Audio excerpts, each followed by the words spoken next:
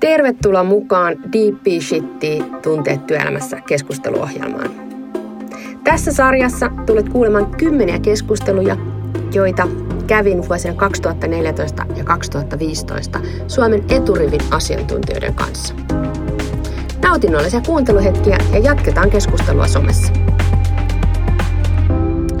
Tänään meillä aiheena on niinkin häkellyttävä tunne kuin kateus. Ja sitä me tullaan käsittelemään 3 osassa. Ensin käsitellään sitä, että mikä tämä tunne on, eli kateuden rakenne. Me harvoin mietitään sitä kuitenkaan, että vaikka me kaikki tunnetaan tunteet ja tämä kateudenkin tunne, mutta tiedetäänkö me oikeasti, mitä se on, miten se ihmisissä näkyy, missä se tuntuu. Sitten me käsitellään ehkä muutama tabu tai väite, jota kateudesta on, ja ehkä just sitä, että miksi se nyt on niin vaikeaa ja miksi se on niin hävettävä tunne, tai ainakin musta se on hävettävä tunne. Ja sitten lopuksi tosi tärkeä osa, eli mitä me oikeasti voidaan käytännössä tehdä. Ettei jäädä teoriaan ja kaikkihan niitä tietää, että teoria on ihan eri kuin käytäntö. Mitä me voidaan itse tehdä, että me päästään tästä tunteesta eroon, jos siitä nyt pitää päästä eroon. Vieraana mulla on tänään psykologi ja yritysvalmentaja Jarkko Rantanen Tunne Akatemiasta, jonka kanssa me pureudutaan tähän aiheeseen. Tervetuloa, Jarkko. Kiitoksia. Mikä fiilis? Oikein innolla odotan, että minkälainen keskustelu saadaan aikaiseksi. Hui. Onko tämmöinen kateus sulle usein lautasella? Onko tämä semmoinen aihe, joka tulee usein esille? Kyllä se aika usein on. Siis tietysti se on tunne, mitä koetaan aika paljon, mutta ehkä se on semmoinen, mistä ihmiset ei ihan hirveän mielellä usein puhu, ainakaan itsessään. Että se on helppo sanoa, että noin muut on niin kateellisia, mutta itsestään ei ihan hirveän usein puhuta. Niin. Tunnistetaan toisissa, mutta ei se minä. Niin. Naapurin kakarat. Näin se on. Okei. Niin kuin mä äsken sanoin, niin tunteissa on mun mielestä se hauska piirre, että mehän niin kuin teoriassa tiedetään, että niitä on, mutta me aika harvoin pysähdytään miettimään, mitä ne oikeasti on. Ja se on nyt tämänkin tarkoitus. Ja ehkä aloitetaan tämä kateuden käsittely tämmöisellä omakohtaisella kuvaelmalla, miltä musta tuntuu. Ja sä saat, Jarkko, nyt sanoa suoraan, että mitä sä tästä oot mieltä. Mä itse koen, että kateus on aivan mielettömän kiusallinen ja nolostuttava tunne, jota on tosi vaikea tunnustaa. Mulla se ainakin tuntuu tosi vahvasti kropassa ja mä itse sanoisin, että kylmettävänä tunteena. Ja mulla se käy jopa niin, että kun vaikka mä oon näin puhelias ja ulospäin suuntautunut, niin mulla se pistää jopa vie sanat pois ja hyydyttää mun hymyn. Ja olo on sisältä ehkä kireä. Ja mä itse asiassa tajusin, että kun sanotaan, että kateus on ehkä, tulee tämmöinen kateuden pistos, niin mä ehkä allekirjoitan sen, että tuntuu, että se on niin aika odottamaton, jotenkin lamauttava pistos. Mitäs tämmöiseen deep shitiin sanot? Mä sanoisin, että toi on tosi hyvä kuvaus kateudesta, hyvä omakohtainen kuvaus, koska just tommoselta se tuntuu. Joku on sanonut joskus, että se on semmoinen niin kuin kirveilevä haava sielussa. Okay. Se on semmoinen tosi tuskallinen tunne niin kuin kokea. Ja mun mielestä itse asiassa se, että sä osaat noin hyvin kuvata kateutta, niin kertoo siitä, että sä oot aika pitkällä sen kanssa. Koska hirveän usein on niin, että ihminen ei myönnä olevansa kateellinen, vaan siis se energia menee siihen, että mä kritisoin ja arvostelen ja halveksun. Eli useinhan kateus on sellainen tunne, mikä käännetään, se niin kuin naamioidaan itseltä ja käännetään vahingon iloksi tai halveksunnaksi tai paheksunnaksi. Tyypillinen esimerkki on tämä klassinen happamia sanoja kettu, pihlaajan marjosta, kun se ei saanut jotain, sitten se kääntää sen negatiiviseksi, että ei edes halunnutkaan. Niin just. Tämä on sama kateudessa, kun mä oon kateellinen jollekin toiselle, niin voi tulla semmoinen, no hitsi, hän ei olisi ansainnut ja ei se oikeastaan mä en edes haluaisi tuommoista. Mä en edes haluaisi. Tosi hyvä. Kateus taitaa olla aika ovela tunne, koska se niin kuin tuntuu piiloutukseen jonkun muiden tunteiden sekaan. Sä äsken mainitsit halveksunnan, vahingon ilo ja ehkä kettu. Joo, ja sitten tämä paheksunta on aika tavallinen kanssa. Siellä on halveksunta, niin kun mä katson alaspäin, ja paheksunta, että mä niin kuin tuomitsen. Ja tästä on sellainen klassinen esimerkki, on tämmöinen niin moraalin vartija, joka paheksuu muiden moraalittomuutta, ja ehkä niin kuin syvällä sisimmässään itse voisi olla vaikka kateellinen siitä, että tämmöistä käytetään usein tuolla terapiamaailmassa esimerkkinä, että ihminen niin kuin itse on torjunut itsensä jotain tarpeita, ja sitten hän on niin kuin aika kateellinen muille, kun he pystyvät niin estottomasti tätä tarpeitaan sitten toteuttamaan, ja sitä niin kuin kääntää sen paheksunnaksi. Ei siis tunnista itsessään sitä ollenkaan sitä kateutta. Okei. Aika hyvä siis tämmöinen, siis koska tämmöisiä ihmisiähän on paljon siis, jotka itse asiassa kritisoi ja niin kuin ehkä tavallaan niin kuin, ehkä puhuu selän takana tai jollain tavalla paheksutaan joidenkin toisten tekemistä, niin itse asiassa, että jos tämmöinen henkilö vaikka rupeisi itsensä kanssa vähän niin kuin käymään keskustelua, niin voisiko olla, että just että se itse rupeisi tunnistaa, että täällä syvällä niin kuin tämän paheksunnan alapuolella on kateus. Joo, on. Ja siinä on just se hieno puoli, että kun kateushan on, kun sekin on toisaalta se on tunne, joka voi olla kuitenkin aika hyvä tunne. Okei. Se voi olla aika hyvä tunne, nimittäin sehän kertoo mulle se, että jos mä osaan kuunnella sitä oikein, jos mä osaan oikeasti tunnistaa sen ja havaita, että mistä asioista mä katselen, niin sehän kertoo mulle, että mitä mä oikeastaan itsekin haluaisin. Se niin kuin kertoo mun omista tarpeista, mun omista haluista. Minäkin haluaisin tuollaista, kun mä näen, että joku toinen saa jotain. Sehän on ihan niin kuin hirveän arvokas tietoa ja tosi hyvä, jos pystyy niin kuin itselleen jotenkin hyvällä tavalla tunnistamaan, että hitsi, mä oon muuten kateellinen ja onpa, mutta totahan mäkin haluaisin, voi hitsi. Okei, no toihan tosi hyvä. Toi on, mitä voidaan just käydä tarkemmin vielä, että miten tuon voisi käytännössä tehdä, että voiko sen jopa tehdä niin nopeasti, että tavallaan, että siinä kun se tulee se pistos, jos se tuntuu muistakin pistokselta, niin sitä, että miten sä voisit käytännössä siinä stopata itsesi ja tehdä sille asialle jotain. Lainaus Wikipediasta. Luotettavasta Wikipediasta, mikä mun mielestä oli aika hauska. Uusi juttu oli tämmöinen, että vanhan määritelmän mukaan kateutta on amerikkalaista ja venäläistä. Kademielinen venäläinen tuhoaa rikkaan varallisuuden. Amerikkalainen puolestaan työskentelee vimmatusti saavuttaakseen rikkaan elintason. Todellisuudessa yhteiskunnallisen aseman paraneminen ei suinkaan poista kateutta. Päinvastoin yleensä se lisää sitä. Kateus on voimakkaammillaan silloin, kun se kohdistuu vain vähäsen parempiin. Mitäs kommentoit? Toi on tosi osuvasti ja hyvin sanottu. Se on mitään tosi merkitystä, jos rupeaa katsomaan, että mihin kateus oikeastaan kohdistuu, niin ensinnäkin niin on hyvä huomata se, että kateus kohdistuu ihmisiin. Se kohdistuu aina ihmisiin. Siis ethän sä kadehdi kultasäkkiä, vaan sä kadehdit sitä ihmistä, joka on saanut sen kultasäkin. Niin joo. Ja tämä on aina hyvä muistaa, että et sä niinkään kadehdi menestystä, vaan sä kadehdit sitä ihmistä, joka on saavuttanut menestyksen. Ja se on hyvä niin kuin huomata, että se kohdistuu ihmisiin, sitten se kohdistuu aina eläviin ihmisiin. Eli mietit vaikka, jos mietit maailmanhistoriaa, niin kuinka paljon maailmassa olisi niin kuin ihmisiä, joilla oikeasti voisi olla kateellinen. Siis jos katsot vaikka muinaisia keisareita ja ties mitä sitten haluukin, maailman rikkaita ja menestyviä ihmisiä, niin siellähän olisi vino ihmisiä, joita voisi kadehtia, mutta ei me yleensä kuolleita kadehdita. Eli tässä me tullaan just tähän, että yleensä me kadehditaan semmoisia ihmisiä, jotka on jotenkin mulle niin kuin relevantteja. Ne on jotenkin mulle oleellisia, ne on jotenkin riittävän lähellä. Helposti näin, että sanotaan, jos vaikka ihminen haluaisi vaikka rikastua, niin ei ehkä niinkään kadehdisi jotain Bill Gatesia tai jotain muita amerikkalaisia täältä Suomesta, vaan ehkä kadehtii enemmänkin sitä naapuria tai sitä entistä työkaveria tai sitä entistä opiskelukaveria tai jotain semmoista ihmistä, joka on tässä jotenkin lähellä, joka jotenkin niin kuin mulle niin kuin, tulee just se tunne, että tuo voisin olla minä. Mullakin voisi olla tommonen juttu. Apua. Siis nyt tämä menee vielä pahemmaksi, eli siis vielä, että me ollaan kateellisia niille lähimmille. Semmoisia, mihin tulee se tunne, että tuo voisin olla minä. Että periaatteessa mulla olisi toi aivan sama mahdollisuus. Tämähän on tyypillistä, just jos miettii vaikka kun sanotaan joskus, että suomalainen yhteiskunta on kateellinen yhteiskunta ja sikäli kun en tiedä, että onko suomalainen sen kateellisempi kuin moni muukaan länsimaa, niin varmaan niin kuin siinä on semmoinen siemen totuutta, että ajatellaan, että meillä periaatteessa kaikilla on niin kuin samat mahdollisuudet. Kaikilla meillä on mahdollisuus kouluttautua täällä ja meillä on kaikilla niin kuin periaatteessa mahdollisuus menestyä, kun taas esimerkiksi jossain kehitysmaassa joku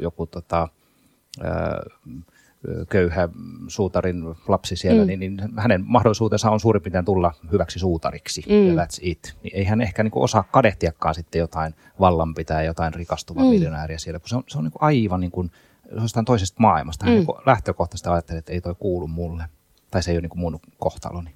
Mutta Suomessa, kun me tiedetään, että voit köyhällistystä nousta rikkaaksi ja menestyväksi. Ja täällä on paljon tarinoita siitä ja periaatteessa kaikilla on tämä tasa-arvo. Niin silloin me tullaan helposti siihen, että on kuka tahansa tuolla poliitikko tai yritysjohtaja tai menestyvä tai muuten vaan tyytyväinen tai onnellinen ihminen, niin periaatteessa mä ajattelen, että mulla voisi olla nuo samat asiat. Ja se tekee sen niin kuin kateuden, se tuo sen niin kuin tähän lähelle. No mutta toi sitten on varmasti myös totta työyhteisöissä. No kyllä. No miten, se voisikin olla sellainen, että koska me halutaan kuitenkin työelämään nimenomaan, että okei, yksilöllä se käyttäytyy näin, mutta sitten kun me ruvetaan yksilöistä luomaan niitä työyhteisöjä, meillä on insinööriyhteisö, työyhteisö tai muu, jolla on varmasti, näillähän on paljon yhteisiä piirteitä ja heidän keskuudessa niin kuin nostetaan jollekin, annetaan ylennys, jollekin ei. Niin kerro vähän, että millä tavalla sä törmäät kateuteen työympäristössä? No, niin kuin sanoin, sitä aika vähän niin kuin ihan avoimesti törmää. Että sitä usein törmää enemmänkin niin, että se on niin kuin konfliktien, se on semmoisen niin kuin, ehkä semmoisen kriittisyyden ja semmoisen niin kuin joku epämääräisen pahan olon takana, semmoisen epämääräisen syyttelyn ja semmoisen todella semmoinen hapannaama, että mä mollaan kaikkea ja jotenkin väheksyn muita. Useinhan kateuteen kuuluu se, että mä oon väheksyä sitä. Eli se on ehkä yksi semmoinen hyvä piirre muistaa, että kateudessa on usein, siellä on ajatus siitä, että toi joka on tuon menestyksensä saanut, niin se ei ole ansainnut sitä. Siellä on usein se ajatus, että se on jotenkin kepulikonstein tai jotenkin liian helpolla saanut sen, mitä se on saanut, tai jotenkin väärin perustein. Se on hirveän tyypillistä. Ja silloin me usein ajatellaan, varsinkin työelämässä, että miksi toi tuli esimieheksi. Eihän hän ole hyvä ihmisten kanssa, tai miksi toi nyt sai tämän projektin, tai miksi toi nyt pääsee noin helpolla, tai jotain muuta. Että siellä on usein tämä niinku ajatus siitä, että se on jotenkin väärin. Okei, ja ovelasti piilossa niin kuin tämmöisen kritisoinnin alla, mutta kateus on usein, niin kuin, että jos sit itse esimerkiksi sanoisi, että jollain tavalla kritisoi, niin ihan hyvin jokuhan voisi sieltä takavasemmalta sanoa, että okei, Kami, sä oot kateellinen. Että tavallaan, että se on niin kuin vähän hävettävä tunne niin kuin tunnustaa, että mä oon kateellinen, mutta olisiko se sitten kuitenkin parempi tunnustaa, että olen niin kuin reilusti, että oon kateellinen, vai mitä sille pitäisi sitten tehdä? Se olisi varmasti parempi, jos sen pystyisi tekemään. Eli silloin me voidaan miettiä sitäkin, että miksi kateus on, niin miksi se on tunne, mitä ei haluta myöntää. Ja sehän johtuu oikeastaan siitä, että se kateuteen niin kuin sisältyy semmoinen viesti, että se kertoo, että mä oon jotenkin tyytymätön, että mä jotenkin, usein kun kateuteenhan kuuluu, että mä koen, että mä oon jotenkin vajavaisempi niin suhteessa tuohon toiseen. Että toi toinen on jotenkin parempi tai se on jotenkin menestyvämpi tai tyytyvämpi. Mikä sitten onkin, mistä mä oon kateellinen, että se on jotain enemmän kuin minä. Ja siksi, jos mä niin kuin myönnän sen jotenkin ääneen, niin mä jotenkin niin kuin lasken mun omaa statusta helposti tai pelätään, että jos se käy ilmi, että mä oon kateellinen. Siksi se tuntuu aika loukkaava, jos joku sanoo, että ei nyt sä oot kateellinen. Niin. Sehän on niin kuin se kertoo, että sä oot vähän niin kuin pikkusielunen, semmoinen vähän jotenkin huonompi ihminen. Niin. Sä oot jotenkin vajavainen, sä et jotenkin ole omassa nahassasi niin kuin tyytyväinen omassa olossasi. Niin. Eihän me semmoista haluta, kun mehän haluttaisiin antaa sitä kuvaa, että menee hyvin ja mä oon pätevä ja pystyvä ja mä oon itseni kanssa sujut ja niistä. Ja kateus tavallaan niin kuin, se on niin kuin semmoinen niin kuin läimäytys vastaan siitä, että push, näin. Kami, sä oot ilkeä. Niin. Siis mulla ainakin tuli semmoinen, että mä ajattelen pahaa jostain toisesta, vaikka munhan pitäisi olla vain iloinen hänen puolestaan. Kyllä, ja siinä onkin just tämä, se on hyvin sanottu, koska sittenhän se on just näin, että sitten kun mä oon kateellisen, niin siihen usein kuuluu se, että me halveksutaan tai ollaan niin toisille ilkeitä, mutta tämä on erittäin hyvä juttu, että jos oikeasti pystyisikin tekemään niin, että myöntäisi sen, siis itse tunnistaa, että mä oon kateellinen. Mä ymmärrän, että tuolla toisella ihmisellä on semmoisia aloja, mitä mä itsekin haluaisin. Ja mä jotenkin koen, että toi voisi ehkä olla mullekin jotenkin mahdollista. Ja sit mä voisin niin kuin ääneen myöntää, että itse asiassa tommosia asioita mä haluaisin ja mä oon oikeasti tosi kateellinen. Niin silloinhan se taas niin kun antaa sitä viestiä sekä sulle itsellesi että muille, että sä oot ihan sujut sen omaan kateutesi kanssa, jolloin se tavallaan vähän niin kuin toimii sitä, kun mä äsken sanottiin, että se kateus niin kun laskee sun jotenkin statusta ja tekee sun vajavaiseksi, niin mitä jos sä pystytkin olemaan ihan rauhassa oman kateutesi kanssa? Jos pystytkin toteamaan, että hitsi mä oon muuten kateellinen. Niin. Ei se ole mulle mikään probleema. Mulla oli tästä esimerkki, että yksi ystävä sanoi, puhuttiin tästä startup mun jutusta, mitä mä teen. Ja hän sanoi suoraan, että kun mä esittelin sen, niin hän sanoi, että vitsi, tämän tapaamisen jälkeen, että hei, että hänen ensimmäinen reaktio oli, hän on kateellinen, että miksi hän ei keksinyt. Niin. Että olipa hyvä. Ja mäkin ehkä vähän häkellyin ensin, että vau, mutta sen jälkeen mulle niin kuin tuli ihan älyttön kunnioitus sitä ihmistä kohtaan, koska hän oli niin kuin tosi avoin ja mä ajattelin, että ei hän voi enää olla kateellinen. Ei hän ajattele musta mitään negatiivista, koska hän uskalsi sen sanoa. Että jos se olisi edelleen ongelma, hän ei olisi sitä myöntänyt, niin.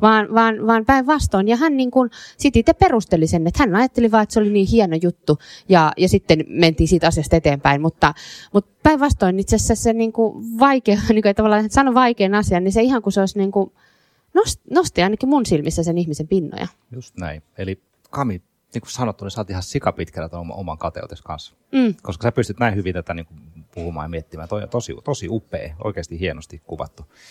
Mitäs sitten, kun sä huomaat, että joku on kateellinen sinulle? Eli tämähän tulee ilmi esimerkiksi hyvin nopeasti siinä että sosiaalisessa mediassa. Eli kun sä avoimesti kerrot esimerkiksi omasta onnesta tai siitä, että kuinka hyvin menee tai iloitset onnistumisista, niin siinä voi tulla sellainen fiilis, että onko tämä ihan ok vai aiheutanko mä kateutta. Tai sitten jos joku toinenkin tietysti iloitsee jostain omasta onnistumisestaan. Ja tämähän suomalaisillahan on tähän loistava sanonta, se kel onni on, se onnen kätkeköön. Niin onko se niin, että kannattaa niin kuin kätkeä onni, jotta välttyy kateudelta? Pirskutti, sä kysyt vaikeita ja hyviä kysymyksiä. Toi on oikeasti semmoinen juttu, että jos miettii sitä, että no miltä se tuntuu, kun joku on mulle kateellinen, niin sehän vaihtelee. Sehän voi tuntua aika monenlaiselta. Varmaan se on semmoinen, mistä aika moni saa jonkinlaista mielihyvää. Että se niin kuin nostaa sitä omaa statusta ja tulee semmoinen fiilis, että jes, no on kateellisia mulle. Ja varsinkin, jos ihmisellä on niin kuin narsistista problematiikkaa, niin sehän on varmaan se, mitä niin kuin oikein pyritäänkin tekemään tosi paljon. Mutta kyllä se varmaan niin kuin monelle ihmiselle tuntuu niin kuin aika hyvältä ensiksi, kun joku on kateellinen. Mutta sitten toisaalta tulee se semmoinen, niin kuin säkin tuossa vähän kuvasit sitä tuttua, joka oli näin todennut. Se aika pian tulee ehkä semmoinen, että ei se kuitenkaan ole kiva. Jotenkin mä haluan, niin kuin, että tehdään meitä taas tasavertaiseksi. Varsinkin, jos se on sulle jotenkin tärkeä ja läheinen ihminen, niin ei se olekaan kiva olla jotenkin jalustalla sitten kuitenkaan. Kuitenkin on kivempi, että me ollaan jotenkin samanarvoisia ja tasa-arvoisia ja ihmisiä ihmiselle ja kumpikaan parempi kuin toinen. Ja varsinkin just näin niin kuin läheisissä suhteissa. Niin häkeltyy ehkä vähän. Se voi olla niin kuin häkeltyy tavallaan, että se on tarpeetonta. Että kuitenkin voisi kuvitella, että jollain tavalla on tarpeetonta, että älä nyt, että kaikkihan niin kuin pystyy tavallaan, vaikka siinä on se miellyttävyys, että sä ajattelet, että hei vitsi se kehuu, niin kuin kehuissa, että se tuntuu kehulta aluksi, mutta sitten tavallaan just se ehkä se balanssi, että toinen on ylempänä, toinen alempana, niin se on tarpeetonta ja ainakin mulla niin kuin aiheuttaa häkellystä ja vähän semmoista epämiellyttävyyttä, että koska mä en niin kuin itse. Joo, mutta siinä onkin just toi hyvä, että se on tavallaan semmoinen niin kuin ääneen myönnetty kateus, sehän on niin kuin kehu. Ja silloin se yleensä ihminen, joka sen ääneen myöntää, niin silloin sä tiedät, että hän on sen kanssa niin kuin aika sujut. Itse asiassa paljon hankalampihan on se, joka ei myönnä sitä, joka sitten se tulee sitten halveksuntana ja kritisoimisena ja vähättelynä ja paheksuntana ja niin edespäin, niin se on paljon vaikeampi. Mutta ehkä se on hyvä kysymys, mihin siinä ehkä ei ole semmoista valmista vastausta, vaan se pitää niin jokaisen itse miettiä, että haluanko mä, että ihmiset on mulle kateellisia. Pitäisikö se jättää ihmisille mietittäväksi? Pitäisi. Seuraavaksi otan taas otteen. Loistava artikkeli löytyy Helsingin seurakunnan sivuilta. Ei ole ihan joka päivä, enkä Helsingin seurakunnan sivuilla. Ja tämmöinen teksti. Kateus ei ole vain elämässä huonosti menestyneiden tai kurjuuksia kokeneiden ongelma. Aristoteleen mukaan kateus vaivaa erityisesti niitä, joilta puuttuu vain vähän siitä, että omistaisivat kaiken. Kateuteen kuuluu myös se, että se kohdistuu lähellä oleviin ja jollain lailla samassa elämäntilanteessa oleviin. Juuri näin, mitä sä Jarkko sanoitkin. Tavallinen ihminen kadehtii niitä, jotka ovat saavuttaneet jotakin sellaista, mikä olisi ollut kaiken järjen ja varsinkin tunteen mukaan hänellekin mahdollista. Työpaikat ovat sen vuoksi usein kateuden pesiä. Myös avioliitossa voi olla kateutta. Siihen, että pystyy sydämestään iloitsemaan puolisonsa menestyksessä, vaaditaan ihmisenä kasvamista ja kypsymistä. Apua siis, eli nyt me mentiin niin kuin siellä, tultiin vielä lähemmäs kotipesää, eli sen lisäksi, että meillä on kateutta työpaikoilla ja yhteiskunnassa, ollaan kateellisia ruotsalaisille ja työkavereille, niin nyt me voidaan olla myös aviopuoliselle, plus luin MLL:n sivulta, että myös vanhempi voi olla esimerkiksi teini-ikäiselle lapselle. Miten se tämmöiseen näin lähellä olevaan kateuteen kommentoit? Joo, eikä tämä itse asiassa tästä teini-ikäisen lapselle, niin ei ollenkaan välttämättä niinkään, vaan on tutkittu, että kyllä joku moni vanhempi voi olla niin kuin katsellen ihan pikkulla vauvalleen siitä, että minkälaista hoivaa hän saa. Tai tiedätkö, miten hyvin mä hoidan häntä, niin siinä voi tulla semmoinen. Tai puhutaan joskus tämmöisestä niin kuin auttajakateudesta, että kun mä autan muita, niin mä saatan ruveta jopa itse kadehtimaan sitä, että muut saavat tällaista apua. Ja tämä on hyvin kummallista, mutta näin on todella, että kyllä ihmismielessä on monta tasoa. Mitäpä tuohon sanoisi, mutta niin. Näin se on. Siis voi olla niin kuin läheisillekin kateinen, voi olla omilla lapsille, omalle puolisolleen. Ehkä kuitenkin sit sillä semmoisella niin kuin erotuksella, että monestihan semmoista, kun sä oot niin kuin läheiselle, tai jos on sulle oikeasti niin kuin läheinen ja tärkeä ihminen, niin se jotenkin usein sitten samalla on helpompi ehkä kokea myös semmoista niin kuin myötäiloa siitä, että että onneksi tuolla menee ja onneksi mun lapsilla menee nyt hyvin ja onneksi niillä menee paremmin kuin mulla ja onneksi tuolla mun puolisolla on kuitenkin asiat niin kuin se on niin kuin helpompi jotenkin, ainakin mä näin ajattelisin, että se olisi helpompi. Mutta. Niin ja siis loistava Anopille terveisiä, sanoi, että välillä, että kuhan pysyy perheessä. Ei puhunut kateudesta, vaan puhui silloin esimerkiksi niinku raha-asiasta tai näin, että ei ole väliä, että miten rahat esimerkiksi liikkuu tässä tai näin, niin sähän voisit nimenomaan kääntää sen varmasti aika nopeasti myötä ylpeydeksi tai niinku myötä tämmöiseksi hyväksioloksi siitä, että sun mies tai lapsi tai muu menestyy. Kyllä. Mutta rupesin miettimään siitä, että vauvana hoiva, niin keittiöpsykologi Camilla Tuominen yhden psykologian perusopintojen jälkeen tulee mieleen ajatus, että onko se silloin jotain, mitä on itse jäänyt paitsi? Kyllä, usein näin. Joku tyydyttämätön tarve lapsuudesta. Nimenomaan. Minua ei hoivattu. Minä hoivaan näin. Miksi minä saanut? Kyllä. Mä tiedän, terapeutit ainakin on puhunut just tämmöisestä, että jos joskus niin henkilö, jolla on omia lapsia, joka on itse kokenut jonkun semmoisen lapsuuden, mihin ei ollut kauhean tyytyväinen, niin sitten kun he hoitaa omia lapsia, niin saattavat myös kokea niin kuin, kateutta siitä kohtaan, että hänellä on nyt asiat niin paljon paremmin kuin mitä mulla on. Tosin usein kyllä sitten samaan aikaan. Niin kuin, tämä on ehkä hyvä esimerkki siitä, että tunteethan on semmoisia, että niitä voi olla aika monenlaisia samaan aikaan. Että mä voin olla samaan aikaan iloinen toisen puolesta ja kateellinen sille. Että se on ihan mahdollista. Pieni pistos siellä jossain rinnan alla tuntuu, mutta ehkä sen saa handlattua aika nopeasti sitten ja joku myönteisempi tunne tulee tilalle. Niin. Ja ollaan puhuttu paljon siitä, että mitä on kateus sekä yksilöllä itsellään, että miten se näkyy ryhmissä, miten se näkyy silloin, kun sä huomaatkin itse olevasi, että sinä olet se kateuden kohde.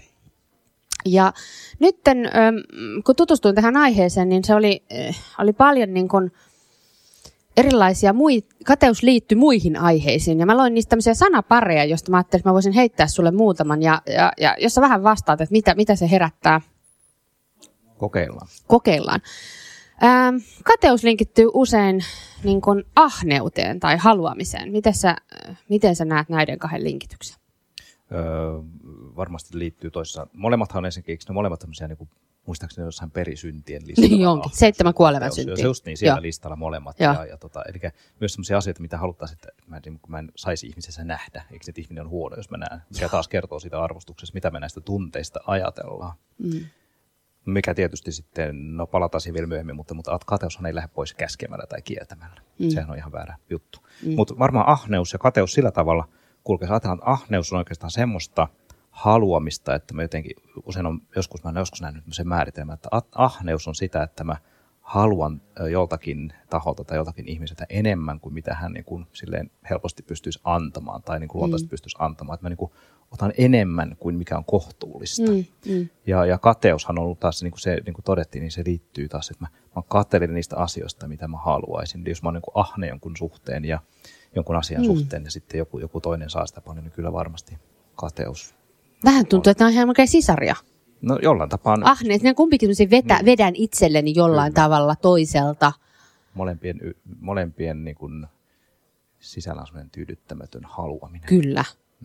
Niin kuin Joo. Ei ole semmoisia, että jäisin ehkä, niin kuin vaan, että olisin tällä niin kuin vaan seisoskelisin paikalla, niin vaan ehkä semmoinen, että niin kuin haluaisin. Joo. Hyvä, ymmärrän. No miten sitten, koska meidän yhteiskunta on kovasti kilpailuhenkinen ja yrityksissäkin on kauheasti asetetaan työntekijät vertailuun, niin miten tämmöinen niin kuin kilpailu ja kateus nyt sitten kaveraa? Sisään rakennettu yleensä näihin, että mä oon yleensä kun jokainen haluaisi voittaa ja sitten kun joku voittaa, niin sitten sille ollaan helposti vähän kateellisia. Kai siinäkin tulee sitten semmoinen reiluus ja semmoinen, että jos joku niin kuin voittaa reiluilla säädöillä, niin se on helpompi hyväksyä. Ja silloin ehkä vaikka on kateellinen, niin voi samaan aikaan olla iloinen sen puolesta ja edespäin. Ja sitten ehkä tuohon se semmoinen ajatus, että tämä on hyvä, jos sulla oli jossain sitaatiskin siitä, että kateus voi voimannuttaa mua, että hitsi viekön, minäkin haluamme tsemppaan entistä enemmän, tai sitten se voi niin kuin kääntää mut semmoiseksi hapannaamaksi. Ja venäläinen tai amerikkalainen. Niin, jos se oli jossain näin. Joo. Niin, kilpailussahan olisi hirveän jotenkin tärkeää, että pystyttäisiin pitämään se semmoisena, että se kateus on semmoista voimaannuttavaa.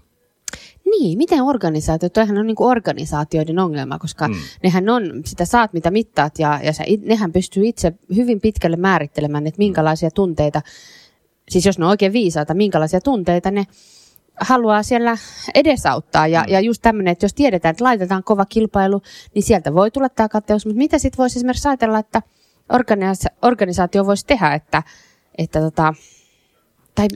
mitä se voi tehdä, että se kateus niin kuin sitten ei lähde siellä kukkimaan? No siellä on varmaan monia asioita, mitä voi tehdä ja yksi on tietysti se niin kuin hirveän tarkkaan niin tämmöinen läpinäkyvyys ja reiluus. Että yleensä niin todettiin, kateus pahenee, kun mä koen, että joku on jotenkin saanut liian helpolla tai väärin perusteen tai muuta. Eli tämä läpinäkyvyys näissä perusteissa ja hyvin selkeät nämä säännöt ja perusteet, miksi kukakin voittaa millä säännöillä, niin se on yksi juttu. Sitten on tietysti toinen asia, että voisiko tätä kateuttakin, niin voisiko sitäkin jotenkin sanottaa. Että tämä on niin kuin kaikkien tunteiden kanssa yleensä haaste, että meillä on varsinkin työelämässä, niin me hirveän usein me mennään, niin kuin me puhutaan tiedosta, me kerrotaan tietoja ja faktoja, mutta me unohdetaan se, että ne aiheuttaa myös erilaisia tunteita. Ja silloin kauhean tärkeää on usein muistaa se, että esimerkiksi tätä kateutta syntyy. Ja jotenkin voiko sitä vähän, niin kuin ehkä vähän huumorikin varjolla jotenkin kevyesti todeta, että no täällä me muut kateellisena katsotaan ja niin kuin sanottaa sitä sillä tavalla, että no hitsi vieköön toi voitti, no nyt mä aivan kade, siis näyttää itse mallia siitä ja pirskatti, no kerro nyt mikä sun salaisuutesi oli ja niin kääntää se siitä, niin kuin tietoisesti kääntää ja ruokkia ja vahvistaa sitä semmoista sitä kateuden positiivista puolta ja todeta, että se on ihan hyvä tunne. Ei se kateus on sinänsä tunteena ole sen huonompi kuin muutkaan tunteet. Aivan. No mutta hei, tästä on loistava aasinsilta meille niihin viimeiseen osioon, eli ruvetaan menee siihen, että mitä me voidaan käytännössä tehdä, mitkä on meidän käytännön vinkit kateuden. En tiedä, tarvitse poistamiseksi vai muuttamiseksi, mehän halutaan tietysti hyväksyä tämäkin tunne, mutta ollaan päästy viimeiseen osioon. Nyt ollaan puhuttu teoriasta ja ylipäätään, miten se kateus näkyy ja miten se tuntuu, miten se suhtautuu eri muihin aiheisiin, mutta miten sitten käytäntö? Sitä on tässä matkan varrella on tullut erilaisia vinkkejä, mutta voitaisiin vetää vielä yhteen, että mitä mä nyt sitten niinku yksilönä voin tehdä, jos mä tunnistan ja huomaan, että nyt tässä mahdollisesti kateus tekee kepposiaan, niin mitä Jarkko voidaan sille tehdä? No ensimmäinen asia on tietysti tunnistaa ja tunnustaa se itsellensä. Eli ihan niin kuin ääneen huomata se, että hitsi viekö mä oon kateellinen. Ja usein se niin kuin saa kiinni just sitä kautta, että jos mä esimerkiksi on kauhean kriittinen ja jotenkin hapaan muita kohtaan tai halveksun tai väheksyn, niin silloin aika rohkea niin kuin kysymys itselleen, että onkohan mä kateellinen, voisinko mä olla kateellinen. Ja jos mä huomaan, että mä oon kateellinen, niin hyväksy se, että se on aivan normaali inhimillinen tunne, joka kertoo sulle tärkeitä asioita. Eli se kertoo sulle siitä, että mitä sä haluat, minkälaisia asioita sä arvostat. Ja sitten kun sä huomaat tämän, niin käännä se tahtomisen kielelle. Sen sijaan, että mä niin paheksun muita, niin huomaat, että sanotkin itsellesi, että hitsi, mäkin muuten haluan. Ja ota siitä se voima siitä kateudesta ja rupea sen kateuden voimalla ehkä tekemään asioita, jotta sä saat. Joo, loistava. Joo.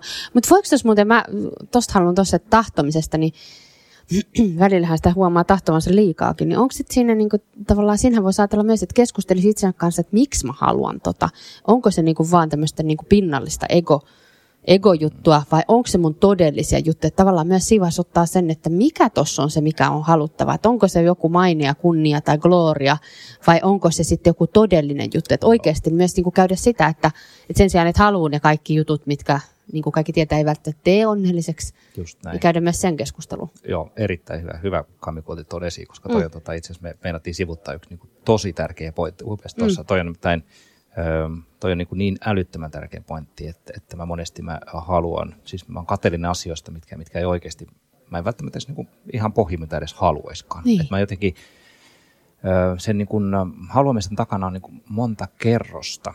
Että tuossa siinä mun kirjassa siinä Vaikutat tunteisiin, niin siinä mä kerron semmoisen näistä niin kuin inhimillisistä perustarpeista, joita on esimerkiksi semmoinen, että mä haluan olla, jokainen ihminen, me halutaan olla kiinnostavia. On kivaa. Me tiedetään kaikki, miten tylsää on puhua ihmisen kanssa, joka ei millään lailla kiinnostunut susta. Me kaikki halutaan olla ymmärrettyjä jollain tasolla. Kauhean kiva, kun joku tajuu, mitä mä puhun. Me kaikki halutaan olla arvostettuja ja niin edespäin. Ja monestihan niin kun, esimerkiksi tämmöinen menestyminen on vain yksi keino tavoitella noita. Eli mä haluan olla kiinnostava tyyppi, mä haluan arvostettu tyyppi, mä haluan, että ihmiset kuuntelee mua. Ja silloin voi olla, että en mä itse asiassa ollenkaan kaipaakaan sitä menestystä, vaan mä kaipaan sitä kokemusta, että ihmiset kuuntelee ja välittää musta ja niin edespäin. Ja tosi tärkeä pointti. Ja sitten musta on hirveän hyvä myös niin kuin muistaa se, että kuitenkin semmoinen, sit jos huomaa, että näitä asioita kaipaa, niin tämmöinen niin ikivanha viisaus, että kuitenkin pitäisi aina aloittaa itsestä. Eli kohtelet muita niin kuin itseäsi haluaisit kohdeltavan, tai rakasta lähimmäistä niin kuin itseäsi, tai miten näitä onkaan kaikkia, niin lähtee siitä, että onko mä omasta mielestäni arvostettava. Ja se lähtee ihan myöskin siitä, että esimerkiksi jos mä huomaan olevani kateellinen, niin arvostaako mä ja hyväksyykö mä itsessäni tämän kateuden tunteen. Niin. Siitä se lähtee. Joo, se yksi sanapari olisi ollut just tämä kateus ja itsetunto tavallaan se, että tämmöinen itse. Joo, toi on loistavaa. Ja sitten se, mitä kanssa ehkä voisi ajatella, että just tämä, että tunnustaa ja tunnistaa, mutta ehkä vielä, niin kuin, että jos sen sanoo ääneen, että niin kuin me aikaisemmin puhuttiin, että kun se on jostain syystä nyt niin hävettävä tunne ja sitä ei niin kuin jotenkin saisi, ja sitten kun kuitenkin meillä kaikilla sitä on, niin sehän tekee sen, että kaikki ihmiset meistä käytännössä tuntee jossain vaiheessa huonoutta siitä, että miksi mulla on tällainen tunne, mitä ei hyväksytä ja mikä on hävettävä. Niin jotenkin se, että eikö se olisi kauhean vapauttavaa, jos me vaan sanottaisiin, että hei, kaikki meillä sitä on ja se on ihan ok ja jollain tavalla avoimemmin ruvettaisiin tästäkin tunteesta puhumaan, jollain se niin kuin ihmiset ei ehkä just tälleen niin kuin arvostelisi itseensä sit siellä sisällään, että onpa mä huono ihminen, kun mä tunnen kateutta, kyllä, että hävettää. Kyllä, erittäin hyvin sanoa. Mitäpä tuohon voi muuta sanoa kuin, että jep. Nyt vielä viimeiset käytännön vinkit todelliseen elämään. Mitä mä voin tälle tehdä, Jarkko? No oikeastaan ehkä tekisi tässä vaiheessa mieli kerrata näitä keskusteluita, mitä tämä kateus on ja mikä sillä on niin kuin tyypillistä ja ominaista. Ja muistan ensinnäkin sen, että kateus se aina kohdistuu ihmisiin. Mä en kade niitä asioita ja tavaroita ja menestystä, vaan mä kade niitä ihmisiä, jotka niitä saa. Ja sitten usein muistaa se, että se kohdistuu kuitenkin semmoisia asioita, että mä jotenkin ajattelen tai koen, että toi voisi olla mullekin mahdollista. Ja muistaa se, että se kateus kohdistuu sinne aina, että mitä mä haluan. Eli se on tärkeä tunne, joka kertoo mulle siitä, että mitä mä haluaisin, mitä mä arvostan ja näin edespäin. Sitten muistaa se, että kateus usein se kohdistuu semmoisiin ihmisiin, kun me ajatellaan, että se mitä sillä on, niin se on jotenkin epäreilusti ansaittua, mutta ei se välttämättä ollenkaan totta. Hirveän monestihan menestyvät ihmiset on tehnyt ihan älyttömästi töitä sen eteen ja sitten toisaalta niin joskus vaan on niin, että toisella käy onni. Ei se ole epäreilua, että ruotsalaiset on monesti aika onnekkaita. Se on, mikäs me sille voidaan olla, että näin se vaan on. Ei se ole reilu tai epäreilu. Niin. Et ehkä sitten tuosta tämä, että se on usein piilotettu, että oikeasti jos sä pystyt sen jo myöntämään itsellesi, niin sä oot aika pitkällä. Ja sitten tulee just tänne, että muistat niin kuin hyväksyä sen itsessäsi. Eli jos ajattelet sen, että se on ihan hyvä inhimillinen perustunne siinä kuin muutkin. Se on ihan hyvä tunne, jota me kaikki koetaan. Ei kukaan ole kateuden yläpuolella. Paitsi ehkä semmoinen asia, että että tietysti kun ihminen kypsyy ja kehittyy ja tulee viisaammaksi ja itsensä kanssa enemmän balanssissa, niin sitä vähemmän se kadehtii. Eli muistaa, että esimerkiksi kyllä se on oikein niin kuin hyvä, viisas vanhus, niin ei se tarvitse enää kadehtia. Sehän voi niin kuin vaan iloita muiden puolesta. Sitten ehkä muistaa tämä, että kun eihän se, että joku ihminen niin kuin saa jotain, niin se ei ole niin kuin multa pois. Mun monesti ajatella, että ihan niin kuin nämä resurssit olisivat jotenkin kauhean rajallisia.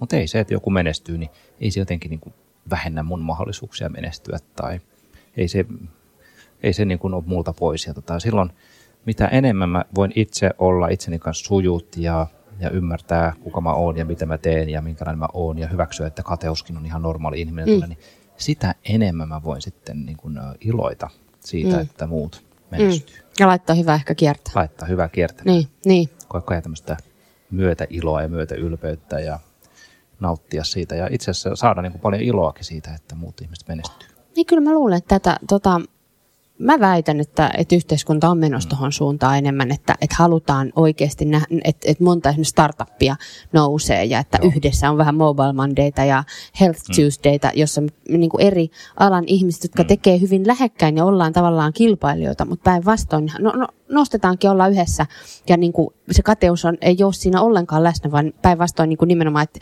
sillä yhteistyöllä nimenomaan pystyttäisiin viemään eteenpäin. Ihan loistavaa. Tuohon mulle tuli vielä yksi juttu mieleen. No kerro. Joka on musta tosi semmoinen hyvä juttu. Ehkä se, että jos puhuttiin tästä, että mitä jos joku on kateellinen sulle ja sä ootkin se kateuden kohde, niin ehkä semmoinen yksi hyvä vinkki siinäkin mutta voi olla se, että muistaa niin kuin jakaa sitä menestystään tarpeeksi. Kyllä. Itse asiassa yleensä ihmiset, jotka on niin kuin kauhean itsekeskeisesti jotenkin tuolla menee ja minä edellä ja niissä päin, kun ne menestyy, niin niitä ollaan kauhean kateellisia. Mutta jos sä näet, että joku semmoinen ihminen menestyy, joka lähtökohtaisesti on selvästi semmoinen, että hän jakaa sitä omastaan paljon ja auttaa muita ja jeesaa kavereita ja sparraa ja niin kuin, ei tavallaan niin kuin, ei mene ahneesti. Loistava vinkki. Siinä tulisi tämmöinen ahneuteen. Niin semmoinen hyvä vinkki, että jos menestyt, niin, tai ennen kuin edes menestyykään, niin aina kun jakaa muille, niin sä estät sitä kateutta ja plus, että toiseksi, niin sehän on tutkitusti kuitenkin kaikista suurin ilo. On kyllä, se, just mä menisin sanoa, että sehän on varsinainen niin kuin dopamiini, endorfiini, mikä se oli, oksitosiini, serotoniini, paukku. Mutta hei, loistavaa. Tähän lähdetään päättämään meidän tämänkertaista aihetta. Kiitos tosi paljon, Jarkko. Kiitos. Rantanen siitä, että tulit ja loistava paketti saatiin tänään aiheesta kateus. Viime viikollahan meillä oli Sinitakatalo ja luottamus ja ensi viikolla taas otetaan aiheeksi uusi tunne. Pysykää kanavalla. Kiitos teille. Moikka!